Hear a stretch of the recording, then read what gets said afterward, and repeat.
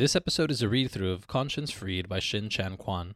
Pastor Kwon discusses matters of faith, spiritual bondage to sin, the heavy burden of religion from which we must be freed, and his own personal journey in coming to realize the truth of the gospel. Conscience Freed by Shin Chan Kwon. Narrated by Alex Taylor. Published by The Word Forum. Part 1. What the Bible Says. What is faith? Many churchgoers these days seem to misunderstand the word faith. As a result, even though people claim to believe, it is clear they are plagued by doubts and inconsistencies. The moment a person comes into possession of true faith, all these problems come to an end. There is a close connection between faith and rest. As soon as a person finds faith, his spirit finds perfect rest in God. Many people experience inner struggles and anxieties despite their claims to faith, and yet they are not aware of the contradictory nature of their situation. Jesus said, "Come to me, all you who labor and are heavy laden, and I will give you rest." Matthew chapter 11, verse 28. I wonder how many churchgoers have truly found their spirit, that is to say their conscience, resting in God. When a person is totally exhausted by the cares of this world, it is clear evidence that he has not yet met the Lord and is therefore not really trusting in Him. A person who has faith in God abides in Him, enjoying as his very own everything that is in the Lord. In the Lord, sin, death, and everything else that appertains to the individual comes to an end. This is but a short explanation of what it means to rest in the Lord. Yet, why is it that many people who say they believe carry a greater burden of anguish in their hearts and live a more wearisome life than they did before believing? It is because they are making a great effort to believe, rather than actually believing God in their hearts. Perhaps you too are living such a burdened life, thinking to yourself, "How much longer do I have to go on like this? It seems I will go to hell if I stop believing it. But it takes so much effort to believe. I would probably be better off if I had never started believing in the first place." It is important to understand that such a state of heart is an indication that a person does not actually believe at all. A nursing child is totally dependent on his mother. Although the child may not be aware of it, everything the mother has is his to enjoy. The child possesses everything in his mother, and he does not need to worry about anything for himself. This is faith. If a person has faith, he finds rest and peace in his conscience, and no longer worries about his own welfare. Such is the salvation of the Spirit. With faith such as this, a new relationship with God is established. Through faith, the individual disappears in God and is filled with all that is of God. God is Spirit. What does it mean to worship God? Worshipping God is serving God. There is one matter that needs to be brought to light in this respect, and that is the fact that God is Spirit. In John chapter 4, verse 24, it says, "God is Spirit, and those who worship Him must worship in spirit and truth." The important point here is that man lives in a physical body, but God is Spirit. So how can man, who is in the flesh, properly serve God, who is Spirit? There are many problems that lie within the flesh.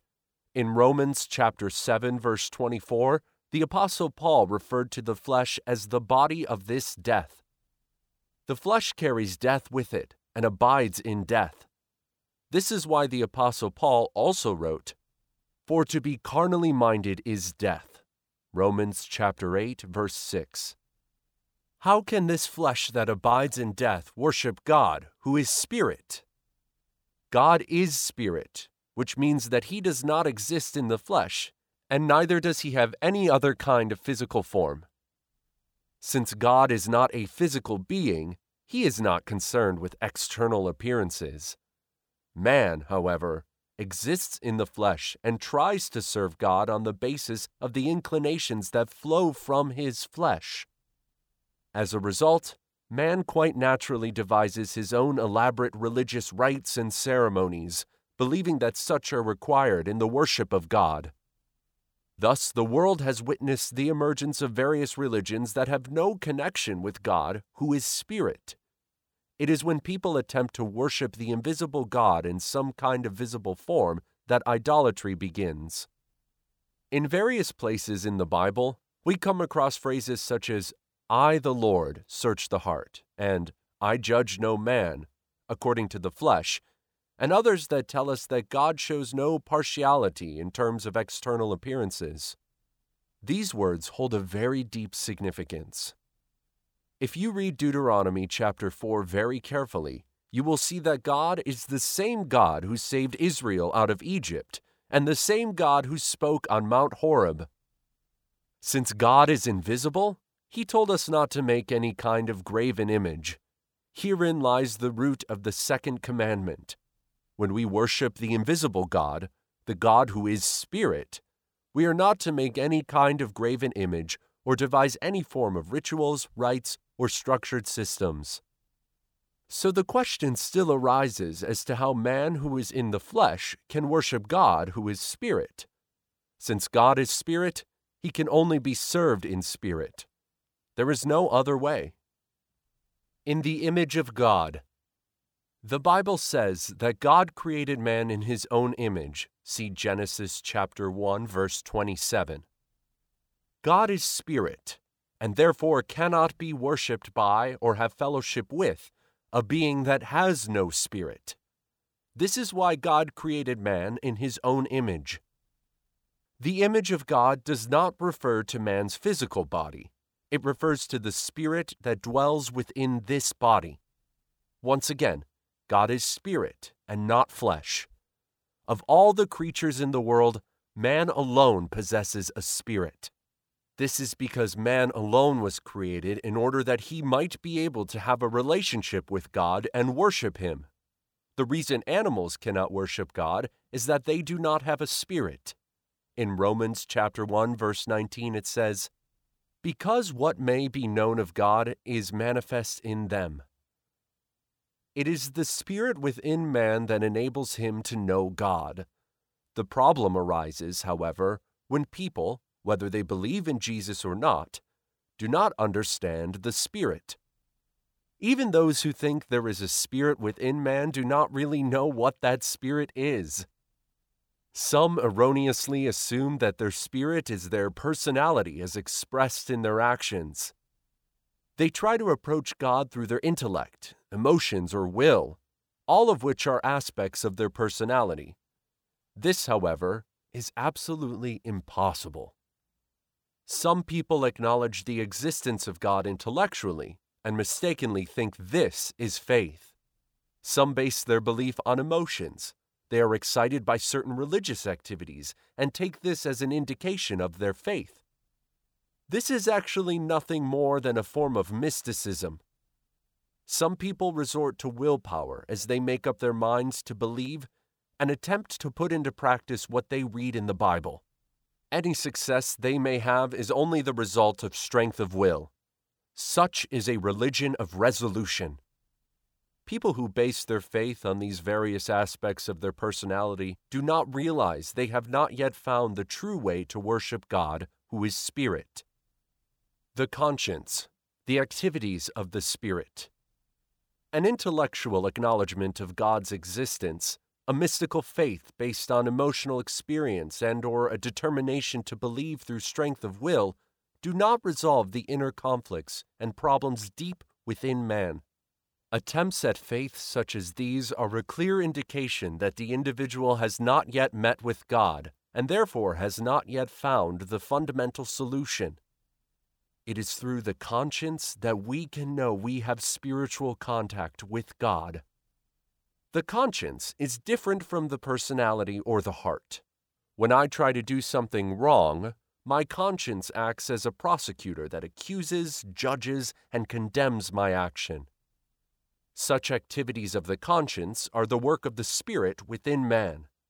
Therefore, even though you may have faith such as mentioned above, based on intellectual knowledge, emotions, or volition, you still will not be able to enjoy true peace in your heart. In order to be able to worship God who is Spirit, the spirit of the individual needs to receive and be liberated by the light of God's truth. The problem is that man's spirit has become contaminated by sin and, as a result, is dead. This is the greatest and most lamentable problem facing mankind. In Ephesians chapter 2, verse 1, it says, "And you were dead in trespasses and sins." This is a reference to the state of the spirit, which is dead, having become contaminated by sin. When the conscience of the individual is troubled because of his defiled spirit, it is an indication of the contention between that person and God. The moment Adam ate from the fruit of the tree of the knowledge of good and evil, his spirit died. Adam's conscience began to trouble him as shame, conflict, and uneasiness arose within him. It was to conceal their troubled consciences that Adam and Eve sewed fig leaves together and made themselves coverings. This action symbolizes religion. When Adam heard God's voice, however, he confessed that he was naked even though he was wearing the covering he had made. See Genesis chapter 3, verses 8 through 10. Religion is man's efforts to conceal his troubled conscience, but these efforts are of no avail when exposed before the voice of God, and they cannot cover man's naked shame. If man is to serve God, his spirit must be made alive, and he must be rid of the anguish in his conscience. In 1 Peter chapter 1, verse 22, it says, "Since you have purified your souls in obeying the truth through the Spirit in sincere love of the brethren." And in verse 23 it says, "Having been born again, not of corruptible seed, but incorruptible, through the word of God which lives and abides forever." In other words, our spirits need to be washed clean through obedience to the truth. This is what it means to be born again through the word of God. In John's Gospel, chapter 17, verse 17, it says, "Sanctify them by your truth. Your word is truth." The spirit is sanctified or cleansed through the word of truth. This is what is meant by being born again. It is only by being born again in this way that our conscience can have a taste of freedom. Pangs of conscience are an indication of a defiled spirit. When the conscience is troubled, it is because the spirit is fettered by the chains of sin. Nevertheless, when the light of the truth shines through, the chains of sin are broken, and the filth of the Spirit is cleansed. Salvation, or being born again, is a matter of the conscience being set free from the chains of sin. There is also an antitype which now saves us, baptism, not the removal of the filth of the flesh, but the answer of a good conscience toward God through the resurrection of Jesus Christ. 1 Peter chapter 3, verse 21. Only a good conscience will go in search of God and wish to approach Him. It is only with a clear conscience that we can meet with God. The flood at the time of Noah is a foreshadowing of salvation. Let's consider the waters of that flood. Noah's ark floated on the surface of the waters, and thus the 8 members of Noah's family were saved. The significance of baptism by full immersion is also revealed here. Baptism does not signify the removal of dirt from the flesh. It represents the cleansing process that has taken place in the spirit. It signifies that the conscience has been made clean, baptism not of the flesh, but of the spirit. True baptism takes place when the spirit is cleansed and the conscience is clear, having been freed from sin. It is in such a state that the spirit is able to worship and serve God. Magnificent ceremonies and sanctuaries, pious attitudes and postures, unnatural gestures and grandiose religious rites may present a certain physical purity, but such purity of the flesh does not make it possible for us to approach God. It is only with an undefiled spirit and a clear conscience that we can come close to God. No matter how pure a person's actions may be, If he has not been saved, his spirit, that is to say his conscience, remains defiled. This is because man is not able to behave in such a way that everything he does is perfect. Since man is unable to purify his conscience through his actions, God gave the gospel to the world, the gospel which purifies through the truth. This truth is not a law of actions, but the law of grace. Such is the gospel of the truth. Having been born again, not of corruptible seed, but incorruptible, through the word of God which lives and abides forever, because all flesh is as grass, and all the glory of man as the flower of the grass. The grass withers, and its flower falls away, but the word of the Lord endures forever. Now this is the word which by the gospel was preached to you. 1 Peter chapter 1, verses 23 through 25. When the words of the gospel penetrate the spirit, that is, the conscience of the individual, and that person comes to realize the truth, he or she is able to serve God. In Hebrews chapter 9, verse 9, it says that the arrangement of temple worship in accordance with the law of Moses is symbolic for the present time, and the gifts and sacrifices offered according to that arrangement cannot perfect the conscience of the worshiper. In other words, the offering of a goat or a sheep in the temple according to the sacrificial laws of Old Testament times is but a metaphor and cannot perfect the conscience. Therefore, the true sacrifice must be offered. Jesus Christ is this true sacrifice, which is able to perfect the conscience. When a person comes to believe in him, his or her conscience is made perfect. Dear reader, can you claim with confidence that your conscience is completely clear with not the slightest speck of dirt or spot of cloud defiling it? Isn't your conscience at conflict with God? Is your conscience not troubling you in the slightest? You cannot stand before God until your conscience is totally clear. If your conscience is not clear, it means sin is forming a barrier between your spirit and God who is spirit. This means there is no light in your spirit. Your spirit is lost, wandering in the darkness on this side of death. It has not yet tasted the resurrection on the other side. That is to say, you have not yet been born anew. The liberation of the conscience is what is meant by being born anew or born again. This is the salvation of the spirit. In 1 Peter chapter 1, verse 9, it says, receiving the end of your faith, the salvation of your souls. The salvation of the soul, or more precisely the spirit, is the liberation of the conscience. This is accomplished the moment a person comes to realize the truth. Therefore, Jesus said in John chapter 8, verse 32, and you shall know the truth, and the truth shall make you free. Have you come to a realization of the truth and found peace in your conscience? Has your conscience been liberated from the pangs caused by disobedience to the truth? In John's Gospel we read, in him was life, and the life was the light of men. That was the true light which gives light to every man coming into the world.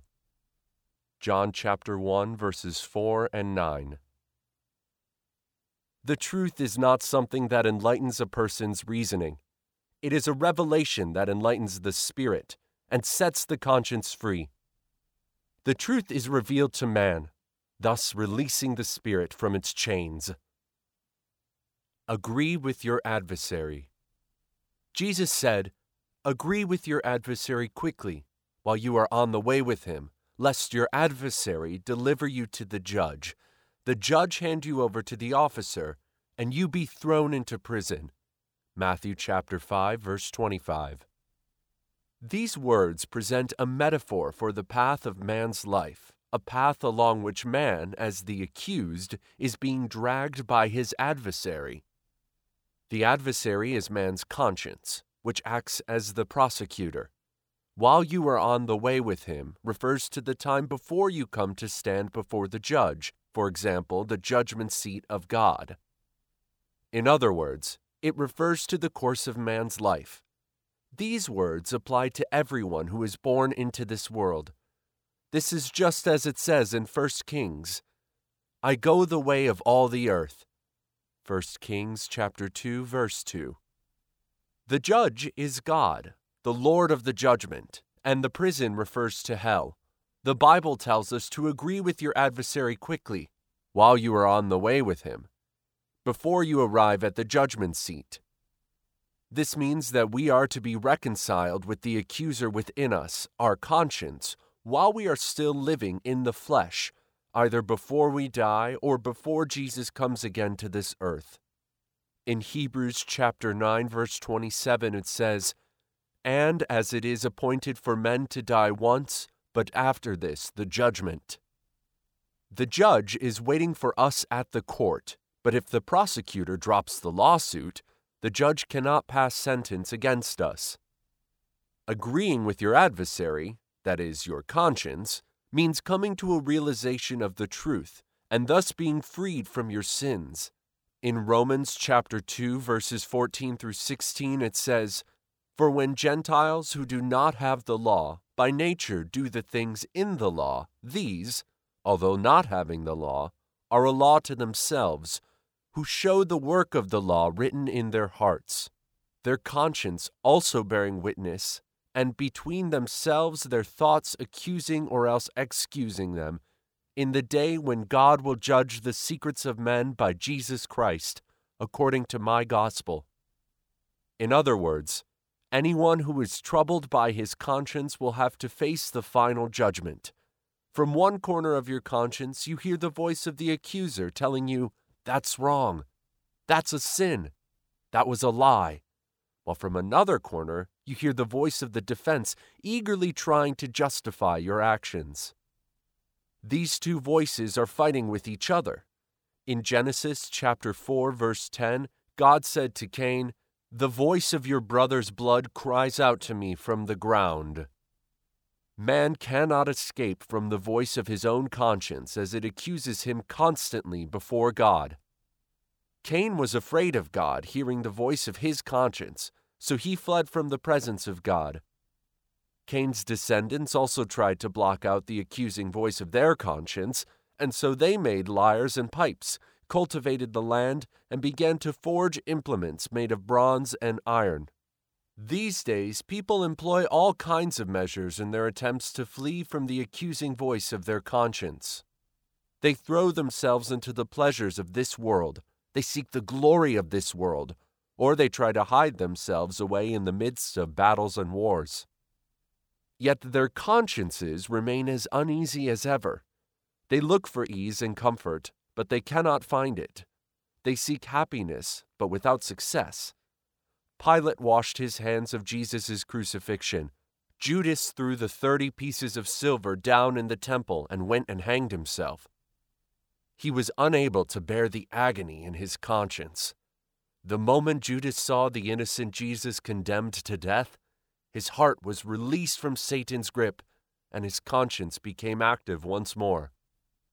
Similarly, many people today commit sins and then employ various methods in order to defend themselves and hide from the accusing cry of their conscience.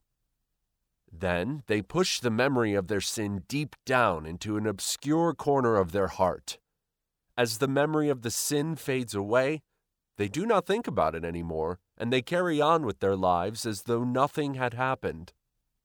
For some people, the memory of such sins returns when they go to gatherings such as revival meetings. Then their hearts begin to trouble them, and they weep floods of tears. Such tears may be an expression of repentance, but they may also be used as a person's attempt to justify himself. There is nothing wrong with weeping over your sin, but then Satan comes along and tells you that now everything is all right since you have wept. Thus you are reassured and feel better.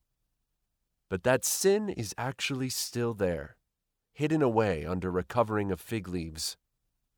People sing the hymn, "Weeping will not save me," but do not really give much thought to what these words mean. They pray, often in floods of tears, and then they sing this hymn. In the meantime, their sins are piling up in a secret storehouse. The prophet Jeremiah was referring to this secret store of sins when he wrote, For though you wash yourself with lye and use much soap, yet your iniquity is marked before me, says the Lord God. Jeremiah chapter 2, verse 22. Sins cannot be washed away with soap, and neither can they be washed away through any kind of religious rites. Many people do not realize that the sins that stand between God and their conscience cannot be washed away with detergent, soap, or religious rituals. Every sin you commit goes before God, who is spirit, and there it remains even though it is out of human view. At the same time, those sins taint your conscience, that is to say, your spirit, through which you need to connect with God. Suppose two people fight, and one slaps the other across the face. Even though the person who deals this blow may soon forget about it, the one who received the blow will remember it for a long time. The sin will lurk deep in his heart as he waits for a chance to take his revenge. A sin once committed does not just disappear. It remains before God. Man's spirit also stands before God, but sin gets in the way, preventing him from drawing near. Sin is a violation of God's law. Therefore, any actions we have committed that have troubled our conscience, even in the slightest, have been quietly noted in God's records. Even though we may have forgotten what we have done, those actions that have thus been recorded will be brought up for judgment before God, who judges the secrets of all men. The absolute justice of God. Some people think that God will only judge the big sins and will overlook the smaller ones out of the kindness and generosity of his heart. We must remember, however, that God is perfect, pure, and holy. He is so meticulous that he even numbers every hair on our heads, and he knows the falling of every sparrow. In Matthew chapter 5, verse 22, Jesus said, "But I say to you that whoever is angry with his brother without a cause shall be in danger of the judgment. But whoever says, 'You fool,' shall be in danger of hellfire." Then in verse 26 he said, "You will by no means get out of there till you have paid the last penny." The Greek word translated here as the last penny means the smallest accountable fraction of the lowest denomination of currency. Jesus was saying that even the smallest sins must be paid for, and if they are not, the sinner is destined for eternal residence in hell. It is useless to argue as to whether hell exists or not. Even those who say it does not exist are destined to end up there. The truth cannot be altered by the opinions of men. Hell is the place where God's absolute justice sees its final fulfillment. In this world, God's justice can only be fulfilled in the cross of Jesus Christ.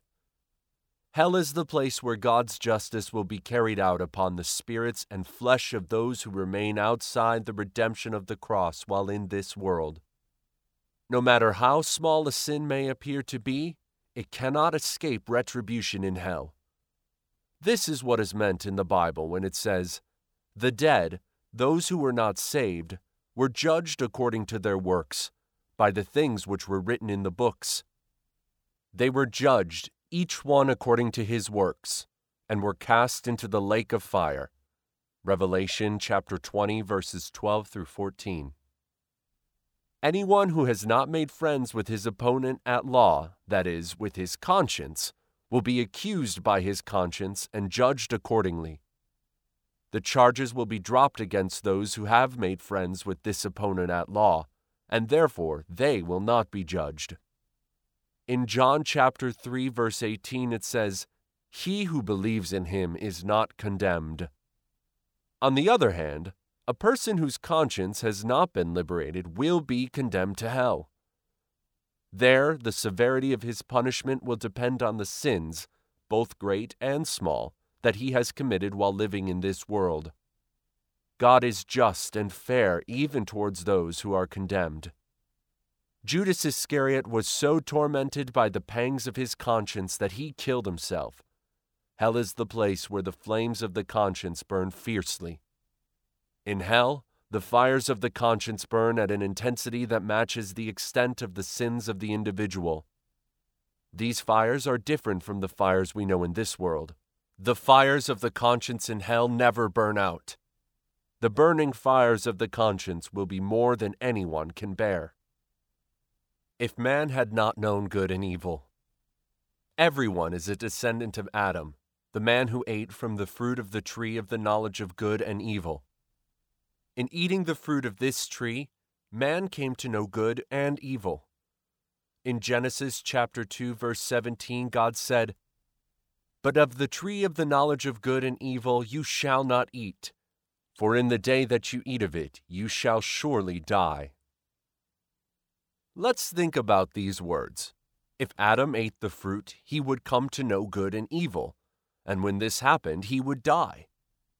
Adam did indeed eat the fruit, and he died. His physical body became subject to death, although it was some time before this physical death actually occurred. Yet there was something that died the moment Adam ate the fruit. His spirit died. The death of his spirit did not mean that his spirit disappeared.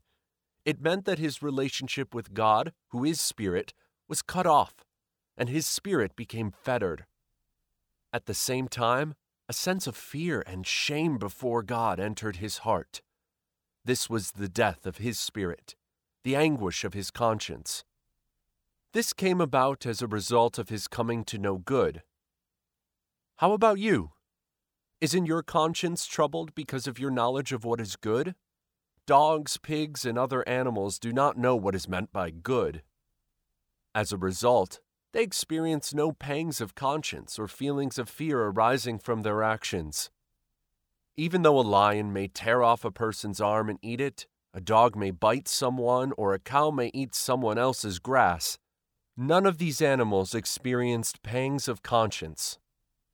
This is because they do not know what good is. You, however, have a spirit. You are a descendant of Adam, and, as such, you know what good is. Consequently, your spirit is dead. Your conscience troubles you, and you experience fears. This is because you know good, but your conscience sees no good in you. You find that a conflict arises within you as a result of the disparity between what you know to be good and what is reflected in your conscience. Adam attempted to hide this disparity by sewing fig leaves together to make himself loin coverings. In this way, he was trying to conceal his conscience. Here we have the origin of religion. All religions are man's way of attempting to cover the shame in his conscience. Although this may not be true in all cases, Christianity today is making a tremendous effort to conceal man's troubled conscience. It does this by means of activities such as prayers that lack true peace and liberation, hymns that constitute mere formality or are sung from the emotions, sermons that appeal only to reason, feelings, or the will, elaborate ceremonies carried out in magnificent church buildings, and educational and social programs. Try asking yourself if you have ever found true peace and happiness in your conscience by participating in any of the above-mentioned activities. Have you found real satisfaction deep down inside? Have you ever felt truly grateful to God in your heart? Have you found true rest, a rest that never fades or changes? If you have real assurance in your conscience that you have made peace with your adversary, any formalities and activities that you may take part in will be of significance. If you do not have such assurance, however, the moment you hear God's voice, you will find yourself standing in the same position as Adam, clothed in fig leaves but trembling with fear. Even though Adam was wearing the loin coverings of fig leaves, he said that he was afraid because he was naked. These days, people talk of their experiences of speaking in tongues, faith healing, trembling sensations, a sudden warm feeling, and so on, and yet the conflict deep down in their hearts remains unresolved. Why is this? It is because they have no light in their spirit, and their conscience has not been liberated. All of their experiences are just like Adam's fig leaves. Your standards of what is good, based on your own sense of judgment and refined character, may be of value in society, but this good is nothing more than Adam's good which arose as a result of his eating the fruit of the tree of the knowledge of good and evil. Taking this concept of good as their standard, people discuss faith and come up with religion. They discuss life and come up with existentialist philosophy. They discuss ethics and come up with a system of social moral standards. And they discuss politics and come up with socialism and communism based on atheism. Man also examines the Bible in the light of his own concept of what is good and comes up with all kinds of humanitarian theology. Intellectualism, which ignores the experience of being born again, or views of faith that have nothing to do with the Spirit. All of these fall short of the goodness that is revealed by God and result only in the subversion of the truth. Only the cross can stand before God, and the cross negates everything that originates from man. For the message of the cross is foolishness to those who are perishing, but to us who are being saved, it is the power of God. 1 Corinthians chapter 1, verse 18. Man cannot know God through his own worldly wisdom. It is when man tries to apply his own wisdom that he deviates from the truth and heretical teachings arise. All of these belong to the sphere of religion and are nothing more than fig leaves. Liberation from religion. The true gospel is liberation from religion. Religion is an attempt to appease the troubled conscience while it is still in bondage. The gospel brings liberation to the conscience. When Jesus said, "Come to me, all you who labor and are heavy laden," he was offering liberation to the Jews who were struggling under the burden of a troubled conscience and the yoke of the rites and laws of their religion. The law had become their religion, yet God had given them this law in order that they might come to realize that they were sinners. The Bible tells us that the law is our tutor to bring us to Christ, Galatians chapter 3, verse 24, and describes it as the elements of the world, Galatians chapter 4, verse 3. Jesus came into the world in order to free us from this tutor. This is the gospel. Adam and Eve made loin coverings for themselves out of fig leaves, but they still felt uneasy and afraid. So God himself made garments of skin for them. See Genesis chapter 3, verse 21. This was the liberation that God gave to them. This is the gospel. The light that shines on the Spirit. You have set our iniquities before you, our secret sins in the light of your countenance. For all our days have passed away in your wrath, we finish our years like a sigh. Psalm 90, verses 8 through 9. All your secret sins, and even the actions that you consider to be good deeds, will be exposed in the light that shines from the face of Jesus Christ. Have you ever pictured yourself standing under God's wrath as the course of your whole life flashes before you? If you have, you will have discovered that man, because of his sin, is doomed to destruction when he stands before God.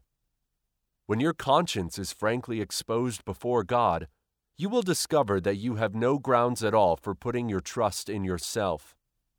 Nothing becomes new until the light of the truth shines upon it. We too cannot become new or be born again as a new creation until the light of the truth has shone in our hearts. D.L. Moody, Charles G. Finney, John Wesley, John Bunyan, John Calvin, Martin Luther, and many other men of faith before us all experienced this new birth. It is therefore difficult to understand why so many churches today seem to deny the life-giving work of the Holy Spirit and the born-again experience of the individual. There are those who acknowledge from a doctrinal point of view that a person must be born again, but they claim that being born again is some kind of mystical experience or a matter of the refinement of a person's physical actions. Generally speaking, the true experience of spiritual birth seems to be little known, yet so many churches teach people that they are going to heaven, saying, "Peace, peace," when there is no peace. Jeremiah chapter 6, verse 14. The Bible does not deceive people. In Ephesians chapter 1, verse 13, it says, "In whom also, having believed, you were sealed with the Holy Spirit of promise." The Bible also says, "The Spirit himself bears witness with our spirit that we are children of God." Romans chapter 8, verse 16. He who believes in the Son of God has the witness in himself. 1 John chapter 5, verse 10. And, while I was very diligent to write to you concerning our common salvation, for the faith which was once for all, it did not take place over a long period of time, delivered to the saints.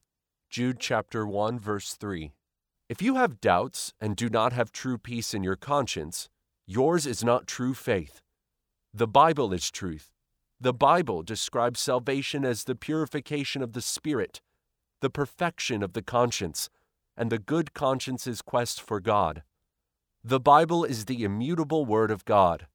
In Matthew's Gospel it says, "Heaven and earth shall pass away, but my words will by no means pass away." Matthew chapter 24, verse 35.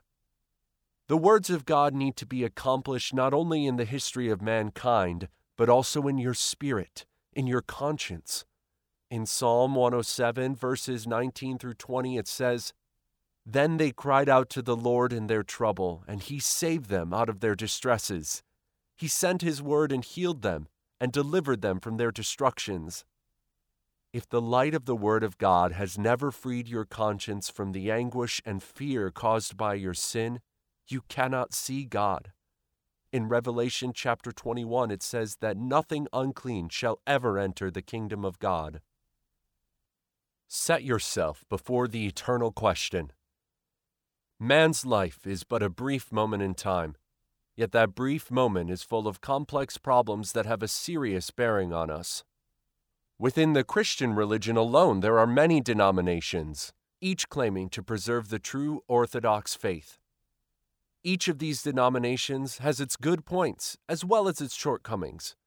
Generally, when outsiders look at these different denominations with the aim of distinguishing whether or not they are authentic and can be trusted, the points considered are matters such as the number of members, extent of growth, and prosperity. Do you think such matters hold any sway from God's point of view? Do you think God is concerned with outward appearances? How much attention do you think God gives to denominational distinctions? These are not the matters that come under God's consideration. For God, the question is the state of the spirit and the conscience of the individual. Everything has its roots in eternity. When temporal things are extended into eternity, and all the aspects of your present life are seen in the light of the infinite, how many of them will retain any significance? You may study the truth with all of your academic ability, but nothing that you learn in this way will be of any use to you in solving this problem. Of course, it is of some significance and value to study Orthodox teaching, but unless your studies lead to the establishment of eternal life within you, what you have learned is not the truth. The truth is reality, and reality is fact. The calorie count and analysis of the ingredients of a meal may be scientific truths, but these do not become the truth as applied to you until you actually eat the meal. Only then can the food supply your body with the nutrition it needs to maintain its physical health and strength. It is only when you actually eat the food that its contents become truth in you. Just knowing the theory is not enough. The cross is a fact, not a theory. If this fact does not take effect in your conscience, you may know the doctrine, but you will not have the truth. Has your conscience ever been liberated by the truth of the cross? Has your life ever been through such a complete change? I'm not talking about a change that is brought about by human discipline or determination. Has your conscience ever been liberated from the bondage of sin? Perfect and no longer ashamed. Do the words of hymns truly flow from your heart?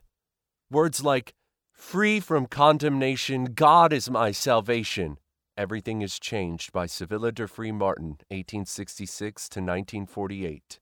And "Far away in the depths of my spirit tonight rose a melody sweeter than psalms." Wonderful Peace by Warren D. Cornell, 1858 to 1901.